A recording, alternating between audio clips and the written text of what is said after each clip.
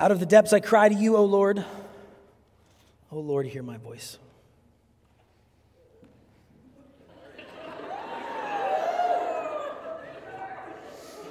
The Holy Spirit is in the room. That is a promise that he is in the room. If you, O Lord, should mark iniquities, O Lord, who can stand? This is a first-person song. This is a first-person song, okay? I cry to you, O Lord.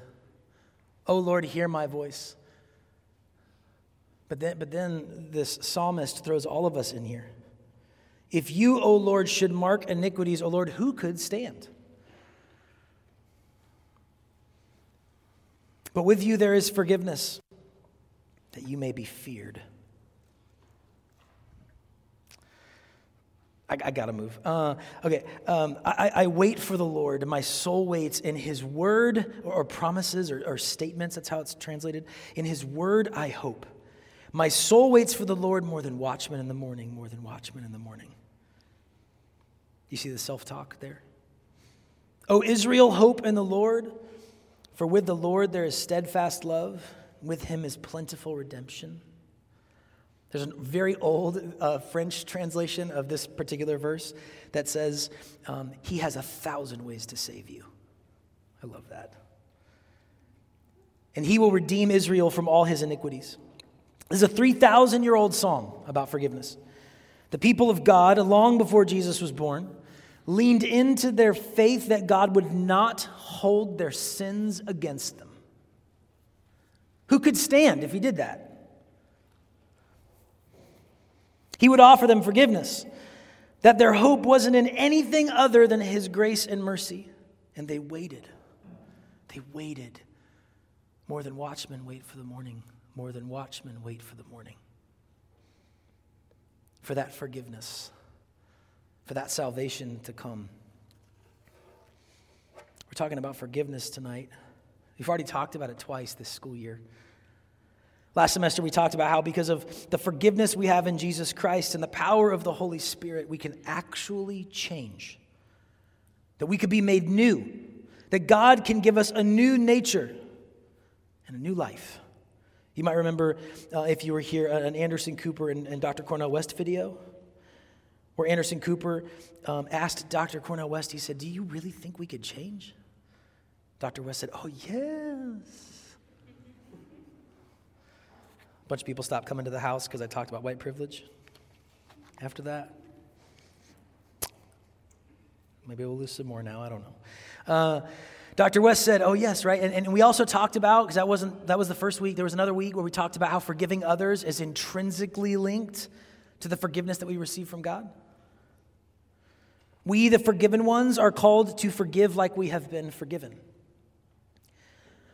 We're going to pray the Lord's Prayer a little bit later, and you might notice a line in there that you have prayed a lot. Maybe you've never prayed it, I don't know, but this is the way Jesus taught us to pray, and it's a bit scary.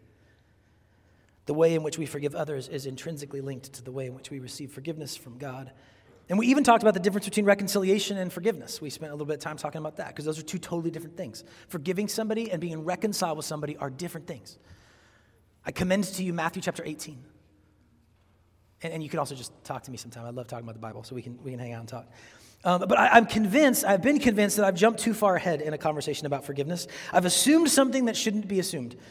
That you know that we have been forgiven in Jesus Christ. That in Christ Jesus our sins are removed as far as the east is from the west. That if we confess our sins, he is faithful to forgive us and cleanse us from all unrighteousness.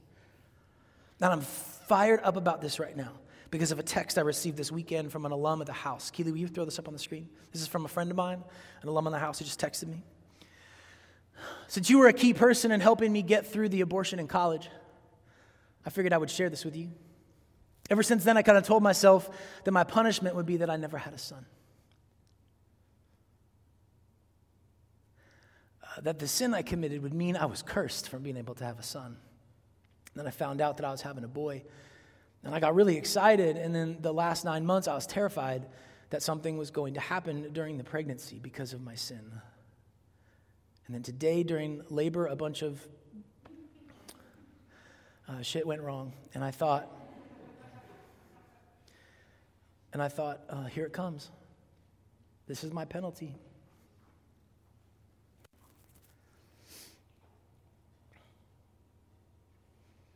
This person, a good friend of mine, this person is faithfully involved in the life of their local church.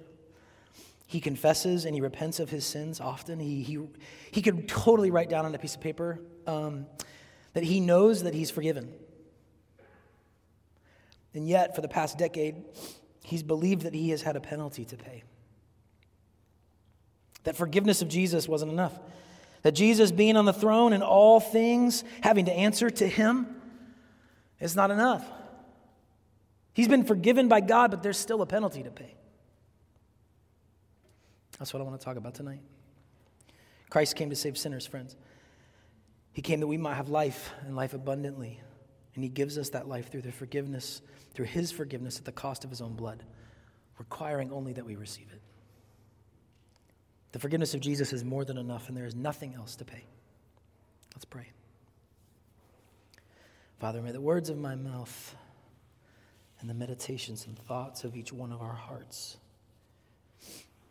be holy and pleasing to you, our rock and our redeemer. Amen. Some of you might have wished that I prayed that my words would be holy before I read that text. As I've been thinking about this text, that was 3 days ago, I got the text, and about how the forgiveness of Jesus is enough. I'm convicted that in many ways, it's easier for me to challenge you to forgive others than it is for me to tell you that you're forgiven. Like, it's an indictment on the church that when Christians don't forgive each other and forgive others, for sure. We are called to be little Christs. That's what Christian means, right? The body of Christ, his hands and feet on this planet, or the fullness of him who fills all in all, or you can use your biblical language or your casting crowns metaphors or whatever thing you do. It's like such an inside joke. Wow. Pass on casting crowns, you're fine. But it's an indictment on us when we are not extending forgiveness the way Jesus extends forgiveness, for sure. I just realized, I was convicted myself, that I wonder if the reason why I jumped to some other topics is because it's scarier for me to say that you're forgiven than it is for me to say you should forgive others. Because when I begin talking about your need for forgiveness, aren't I outing you as somebody who needs it? Like, look, every single person in this room, it's probably all of us, but it's definitely somebody next to you. We know everybody in this room knows somebody who doesn't really think they do anything wrong. You got a roommate, a parent, a boyfriend, girlfriend, an ex, for sure. Like, you got these things, these people in your life that they think in certain ways that they don't do anything wrong. Now, I want you to imagine walking up to that person and saying, "I want you to know that I forgive you." How are they going to receive that? Now, it might be it's a nice thing you're doing, right? You're forgiving them for hurting you and sinning against you. But if they don't think they've done anything wrong, how are they going to receive that? Not well, right? Because in saying, "I forgive you," you automatically imply that they have wronged you. When we hear that Jesus Christ has offered you forgiveness, it implies that you have wronged God. That you have fallen short of the glory of God, are dead in your trespasses, and wholly dependent upon his grace and his mercy for forgiveness. The biblical witness and the testimony of the church for millennia have been crystal clear about this, friends. There's no ambiguity here. We are dead in our sins, and we need help. We cannot stand before God on the basis of our own work and life. We only stand before him by grace through faith in Jesus Christ. Keely, would you put up the passage from Colossians chapter 2? This is one of many. You were dead. This is, of course, to the church in Colossae, so you can decide how much it should apply to you. I'm going to tell you it does. You were dead because of your sins, and because your sinful nature was not yet cut away. Then God made you alive with Christ. He forgave all our sins. He canceled the record of the charges against us and took it away by nailing it to the cross. This is the moment in a youth group where I would give you nails and hammers and a cross up here. I'd have you write down your sins. And then anonymously, of course. This is one of the most basic teachings of Jesus Christ and his disciples, friends. the sober diagnosis that we are helpless, dead. The New Testament writers talk about all the time. In the life of Jesus, as it's recounted in our various gospel accounts, we see Jesus over and over again moving toward those people who could not help themselves. Paralytics, social outcasts, systemically marginalized, those who were caught in cycles of sin, unable to escape. People who over and over again threw themselves desperately at Jesus. They did not look dignified and put together. They threw themselves at him not because they thought they deserved it, but because they were desperate and they cast their lot with his kindness and his mercy rather than what society told them they deserved. I encourage you, actually, as you hear stories from the life of Jesus for the rest of your life, I encourage you to look for this theme. Over and over, people call him merciful and gracious. Not, Jesus, you made a fantastic decision picking me. Good job. People talk about their own unworthiness. In the middle of a crowd, they get on their knees. I know it's really hard for us, and this is going to potentially really load the end of this night when I invite you all to pray. Our prayer team every night has volunteers that are willing to pray for you, people that would love to pray for you and with you. We often don't ask for prayer, sometimes because we don't even know what to pray for, and we feel weird about the whole thing. But a lot of us, I really think it's like the social stigma. It's like, I don't want to go up and be seen in some way and having people wonder what I'm being prayed about or whatever. I feel it too. This one Sunday recently, I walked to the back of the church and asked somebody to pray for me, and my wife didn't say, like, what did you pray for? But I know she was thinking it, right? I mean, she's like, what did he go pray for? What is he doing? You know? And I had that thought in my head. I know that's a real thing. But when you read the gospel accounts, you see these people who are willing to be totally undignified in the eyes of the people around them. Who are you to come near Jesus? And he calls somebody daughter. Who are you to come near Jesus? He calls him son.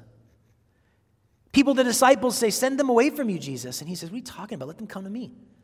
Pay attention to who are the people that keep coming to him and what are the common themes that you see. Who are the people that he keeps going toward and healing, not just confronting. Feeding, not just confronting. Christ came to save sinners. But how many of us try not to be sinners so that Christ will save us? At one point, Jesus tells this parable of a very religious person and a social outcast going to pray. One of them, he says, Luke chapter 18. One of them lifts up his hands and says something like, God, thank you so much that I'm not like that guy. Lifts his eyes to heaven and recounts his deeds and says, God, thank you so much that I'm not like that dude. You must love me, I guess. I don't know what the subtext is there. He's so impressed with himself.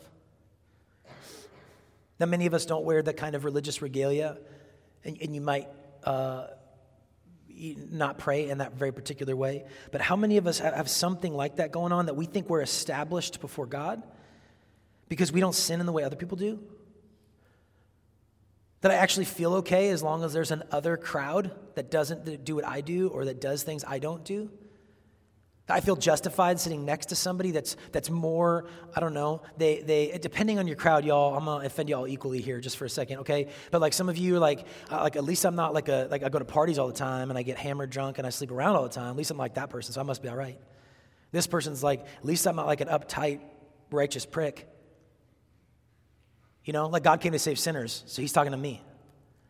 Do you see what I'm getting at? Like, at least I'm not like that political party. At least I'm not like that, I don't know, whatever your thing is. How many of us think we are established before God because we're not like somebody else? There's this other guy Jesus talks about too, right? There's two of them that went to pray, and it's a parable Jesus tells, and one of them, this other guy, he gets on his knees, and it says he doesn't even look to heaven, and he beats his chest. And he says, God, have mercy on me, a sinner. Thank God I'm not like that guy. Jesus said to tell you the truth. That guy walked home justified.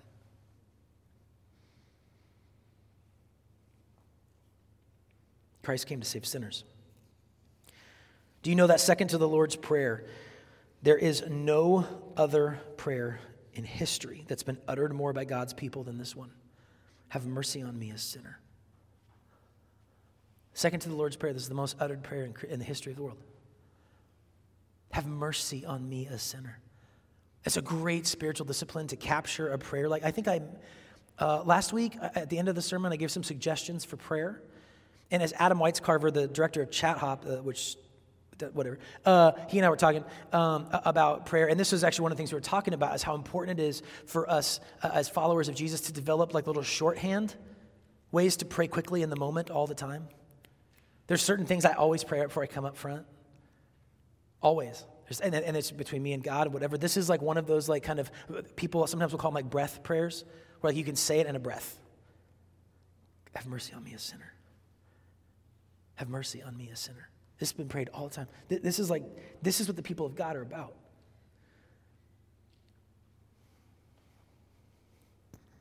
Listen, this prayer, if you can keep that up just for a minute, that'd be great. This prayer is not self-deprecating. This prayer isn't a negative view of the world. This isn't a little more harsh than it needs to be. This is sober and honest. The followers of Jesus are called to be utterly realistic in this world. We don't look at the world and say, with a few positivity and mindfulness tricks, I don't think anybody kill each other anymore. We don't look at sex trafficking, which takes place around the world, and think if everybody just had nicer parents, then the sex trade would totally die. We don't look at the envy and gossip and bitterness and deceitfulness which exists in and among this community, okay? And among all the communities of the world. We don't see all of that and think, if everybody was just told that they were super special and they believed it, then all the problems would go away. We look at the world as it really is. The beauty and wonder of each human being and the horror and reality of sin. And we say that we need help. Have mercy on us, God. Have mercy on me, a sinner. 1 John chapter 1, verses 8 through 9. If we say we have no sin, we deceive ourselves, and the truth is not in us. If we say we have no sin, we deceive ourselves, and the truth is not in us, and yet we live in a culture where it's kind of mean to call something a sin. Like saying something is a sin rather than saying it's a sickness is a bit oppressive today. It's fashionable to say that every single one of us was born wholly good and we just learned to be evil. That's a conditioning thing. We're born saints. And if just left alone or with the right kind of like attachment and eye contact and Mozart music and whatever, the filters on YouTube Kids or whatever the thing is, then we would all be saints in the world. If we would just construct the right family model and educational structure, a child would grow up and never do harm to anyone. That's what we believe in our culture, right? It's really tough for us, though, because that does not explain so much of the world to us. It's just not true, actually. Where in the world, amongst all the cultures of history, do you find a single generation without sin? We're a people riddled with it. And with a warring nature inside of us. The Apostle Paul said this perfectly when he said, every time I try to do good, I can't. I want to do good, but I don't. I don't want to do what's wrong, but I do it anyway. It's in Romans chapter 7. I want to do good, but I don't. And I don't want to do what's wrong, but I do it anyway. Do you know what that's like? Do you know what it's like to want to do good but not do it, or to want to avoid doing evil and doing it anyway? Do you know what that's like? Of course you do. Of course you do. There's a war going on inside of you. You have a sinful nature, which is at war with you and God and the world. And you not only need to be saved from the sins that you commit or have committed or will commit, you need to be saved from the very nature that's warring inside of you. In response to that reality, Paul cries out, "Who can save me?" Or he says, "Wretched man that I am, who can save me from this body of death?" And his answer is not a better boyfriend or girlfriend. It's not a little more money. It's, I got this war going on inside of me. Who can save me? A better pedigree. That would have saved me. It's not a different Enneagram type. It's not the right podcast or a different job or train. It's not spiritual disciplines. It's not spiritual disciplines. It's not, well, if I read the Bible a little bit more, then I won't have this warring. It's not therapeutic techniques. It's the person Jesus Christ, God's own Son.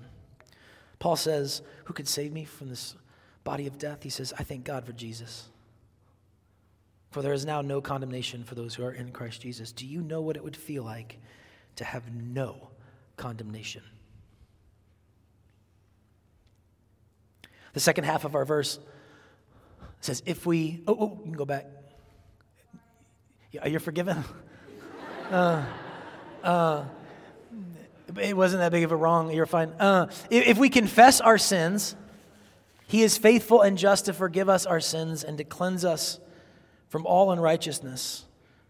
Paul would in another place say, but God is so rich in mercy, and he loved us so much that even though we were dead because of our sins, he gave us life when he raised Christ from the dead. By grace you have been saved. It is not your own doing.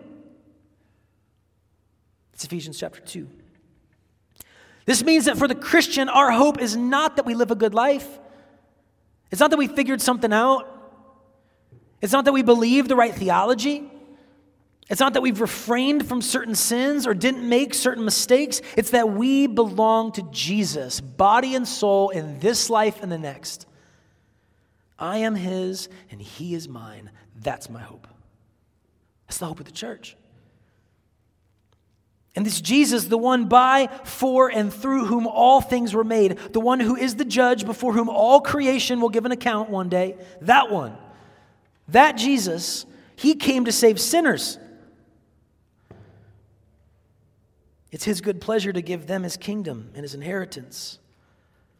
He does it at great cost to himself, giving up his life as a ransom for many. By grace you have been saved. Satisfying in his life and death the demands of justice in our world and sharing what is rightfully his with all who would have him and any who would receive him.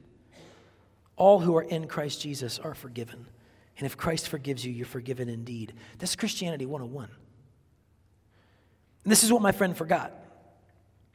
For the past decade, he's believed that he would have to pay for his sins. And do you know why he believed he would have to pay for his sins? Because he believed that Jesus' forgiveness wasn't enough. Or he believed in karma, not grace. Grace is so upside down from our world, it's not hard to see why. We think that we have to repent in order to experience the kindness of God. Let me say that again. We think that we have to repent in order to experience the kindness of God.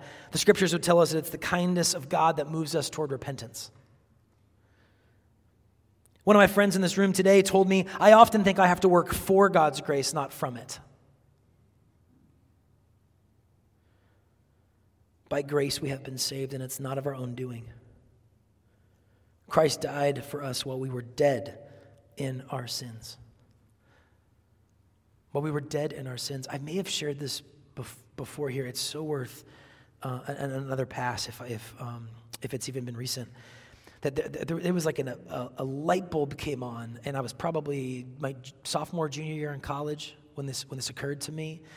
Surely from the scriptures, there's a passage in John chapters 13 through 17, which have been one of my favorite sort of home bases in the scripture for a long time, and it's located in there in this final discourse, it's called, with Jesus and his disciples before he dies. And Jesus tells us what the Spirit of God does and what he'll do, so that we might be able to know that he is with us and present with us. And one of the things the Spirit of God does is convicts us of sin. And it was this light bulb moment when I went, whoa, when I feel convicted of sin, I can already say, before I repented, before I confess that sin, before I repent of that sin, I can actually right away go, thank you, God, for drawing near to me. Because apart from your Spirit moving toward me, I wouldn't even be convicted by this. And I went, what grace that God moves toward me before I even think to turn toward him. You might recall Jesus' very first words on the public scene when he says, repent, for the kingdom of God is at hand. Now, the word repent comes first, but he tells you why you can repent, because the kingdom of God is at hand. It's come near to you, then you can repent now. This thing is totally flipped from the way we normally think about it. In Jesus, the verdict comes before the trial. We're forgiven ones so that we can begin to live like it. It's so hard for us to believe. Lord, help our unbelief.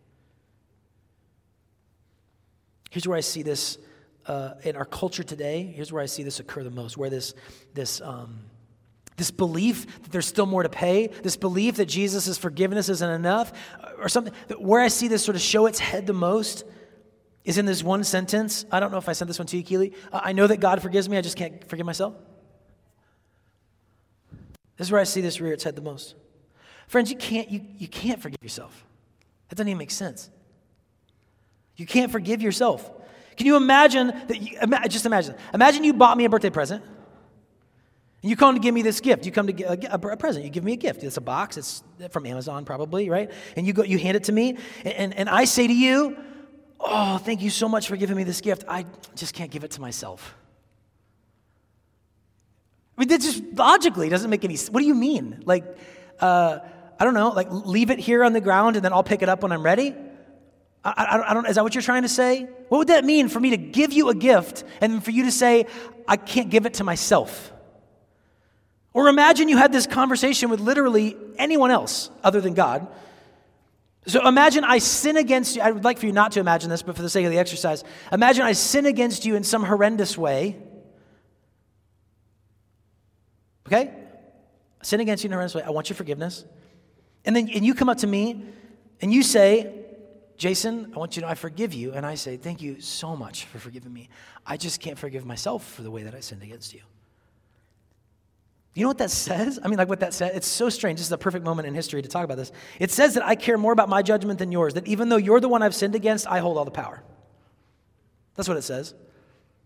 If I've sinned against you, and you say, I forgive you, Jason, and I say, I need to be the one to forgive me. I appreciate your forgiveness. I want you to know I respect it. I honor that. I even believe that you do. But what matters more than your forgiveness is my forgiveness, because I value my words and my judgment more than yours. Do you see that dynamic?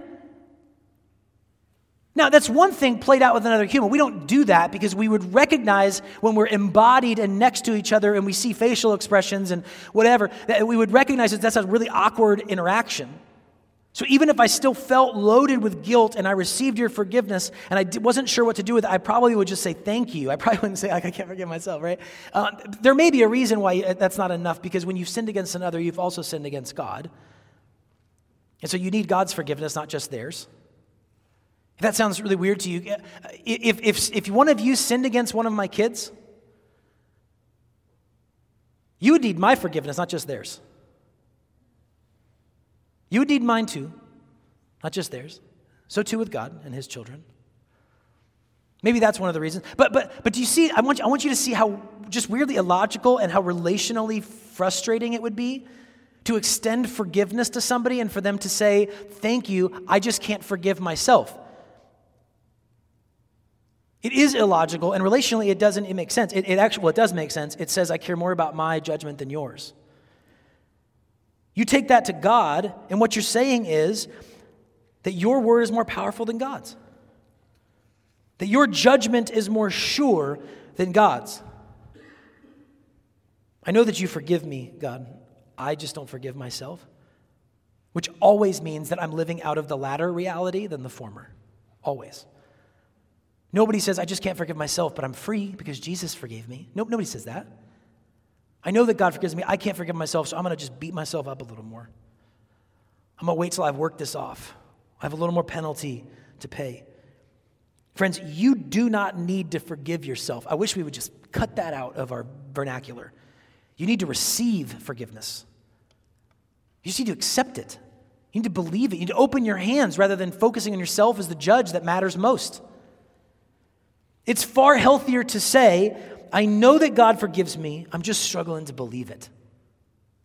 That's far healthier to say than turning it around and saying, I know God forgives me, but what really matters is my own judgment.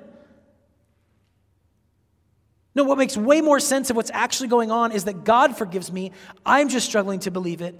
Lord, help my unbelief. That's the prayer, friends. It's not convincing yourself that you're forgiven. It's receiving it on faith in Jesus. Because if you are forgiven in him, you are forgiven.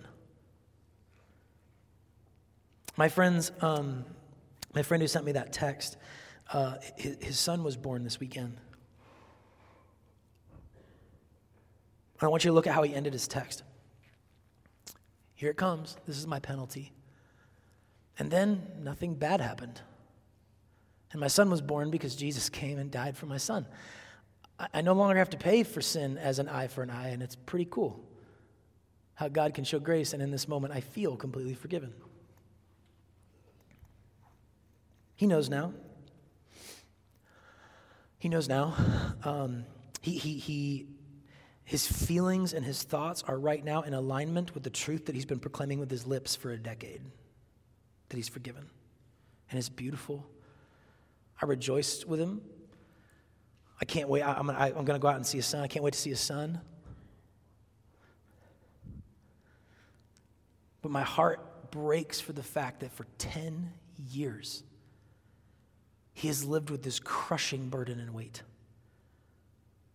Think about how lonely this would be, right? This thing he's sharing with me, that he thought he was going to have to pay a penalty for this, he never shared this with anybody. Not with his wife, not with his friends. For obvious reasons, right? I mean, can you imagine if his wife's going into the delivery room and he says, just so you know, I have this sneaking suspicion that God's going to punish me because of this abortion, and so that might mean that the baby that you're carrying right now might die while you're in the delivery room. What kind of panic that would put into his wife? Are you kidding me? Or the weirdness of the fact that he already has a daughter, and he doesn't want to say, like, I didn't think about having a daughter, and so I don't want her to feel bad that I think the penalty is about a son, and I don't want her thinking like sons more than daughter. So all of the weirdness of these things he's been feeling, not only has he been carrying this guilt and this punishment, he didn't feel like he can tell anybody. So in silence and suffering and guilt, he's been professing with his lips that God forgives me. But I think I probably have to pay something. And this just stirred up a fire in me, friends, because, look, I was able to walk with him for a few years while he was in college here. And my heart goes out for you. I do not want you to go through your 20s thinking you got to pay for the penalty of your sins when Jesus is extending forgiveness to you and to the world. And that is totally counter to the way our culture views forgiveness, because in our culture, you earn forgiveness. Doesn't even make sense, but we should use a different word. But in our culture, you earn it first. But in God's kingdom, it's his kindness that leads us to repentance. We confess our sins. He is faithful and just to forgive us our sins and cleanse us from all unrighteousness. This is like Christianity 101. You are the forgiven ones, which does imply that you are also the ones that need forgiveness. So here's what I want to do to end the sermon tonight. I want us to spend a little bit of time in silent confession.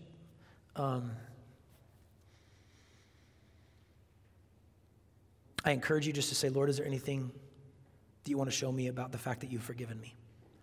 I encourage you to pray that and just listen for the Lord. And then what we're going to do after a little bit, I'm going to pray, and then I'm going to invite us to pray. Actually, Keely, will you put up the Lord's Prayer right now? When we're done, we just leave that up. When we're done, I'll say, now we're going to pray the way our Lord taught us to pray. This is Jesus' disciples said, Jesus, teach us how to pray, because you don't know how until you ask for help and you practice and learn. And so Jesus said, pray like this.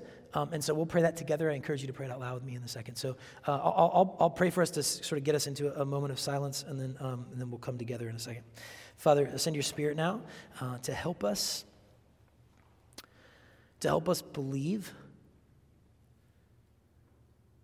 that in Jesus Christ we are set free, that you declare us forgiven, and that because of him there is no penalty to pay. For each of my friends in this room, Lord, each person that you have made in this room, help their unbelief now, and give them the confessions that they need and the belief that they need to grab hold of your promises.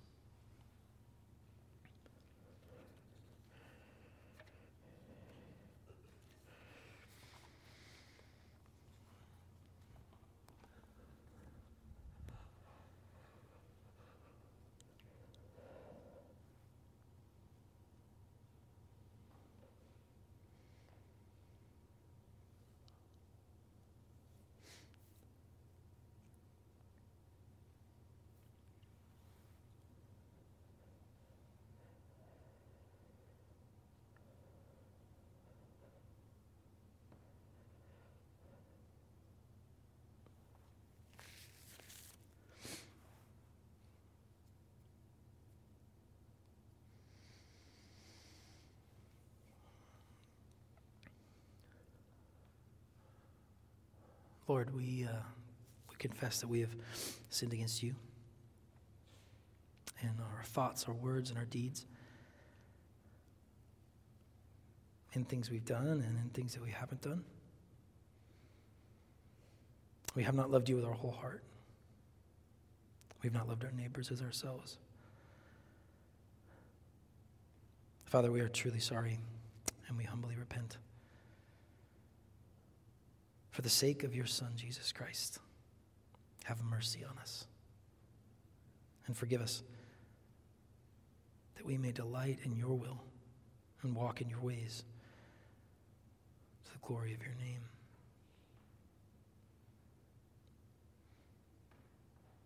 If we confess our sins, he is faithful and just to forgive us our sins and cleanse us from all unrighteousness. Friends, you are the forgiven ones. Now let's pray together the way our Lord taught us to pray, saying, Our Father, who art in heaven, hallowed be thy name. Thy kingdom come, thy will be done, on earth as it is in heaven. Give us this day our daily bread, and forgive us our trespasses, as we forgive others who trespass against us. Lead us not into temptation, but deliver us from evil. For thine is the kingdom, the power, and the glory, forever and ever. Amen.